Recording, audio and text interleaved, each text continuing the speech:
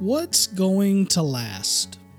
Hello there, this is Dr. Pete Pavelic. Thank you for joining me for this edition of the Daily Devo. If you have never come over and visited pastorpete.org, or if you haven't been there in a while, let me encourage you to do that. You can connect with us there. Send me an email, short testimony about what these Devos mean to you. You can find all our past Devos. You can find our radio show. You can make a donation to help us stay on the air. There's all sorts of stuff there at pastorpete.org. What is going to last? That's really a question. I would encourage you to make a quick examination of your life today and look around. What is going to last? What, if the Lord doesn't come back, what is going to be here in 1,000 years? What'll be here in 100 years? What'll be here in 500 years? What around you, what is it that you're building? What is it that you're doing that's going to last? It's an important question, and it's a question we don't really give a lot of thought to most of the time.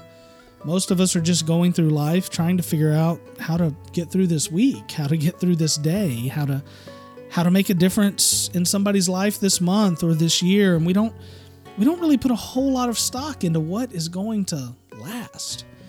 There's this proverb in Proverbs chapter 11, and it's what I've been thinking about today, and it focuses primarily on wealth, but really the heart of the proverb is what's going to last. Here's what it says in verse 4 of Proverbs 11, "Wealth is not profitable on a day of wrath, but righteousness rescues from death." The writer here is drawing this contrast between what matters and what doesn't, what lasts and what doesn't, what will stand the test and what won't. You know, so many people in America, and anybody can fall into this. It's a trap that can get a lot of us off track, if you will, many times. But so many people get into this mode of thinking that if I have more stuff, I'm going to be happier. If I have more things or more stuff, I'm going to be more popular. I'm going to be more accepted. And those things may be true. Life can be easier if you have more stuff and more wealth. You are more popular and probably will have more friends if you have more money. At least that's been my experience as I've watched people around me grow wealthy and rich. But what's going to last? What's going to be here after you're gone? What's going to make a difference 100 years from now or 500 years from now? That's really what I want you to consider, what I want you to think about. Because at the end of the day, that's what we should be putting our effort into. It's not a bad thing to be rich. It's not a bad thing to have extra money around. It's not a bad thing to be blessed by God or to be a good steward and have God bless you.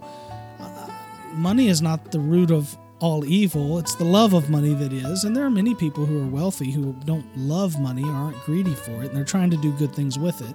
So don't hear me say all wealth is bad.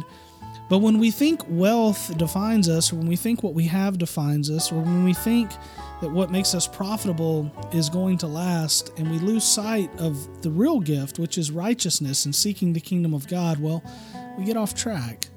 So look around today. Examine your life, examine your ministry, examine what you're doing, and just ask what's going to last. Let that challenge you. I hope it'll encourage you, and I hope it'll bless you. God bless you. Have a great day. Come visit me at pastorpete.org.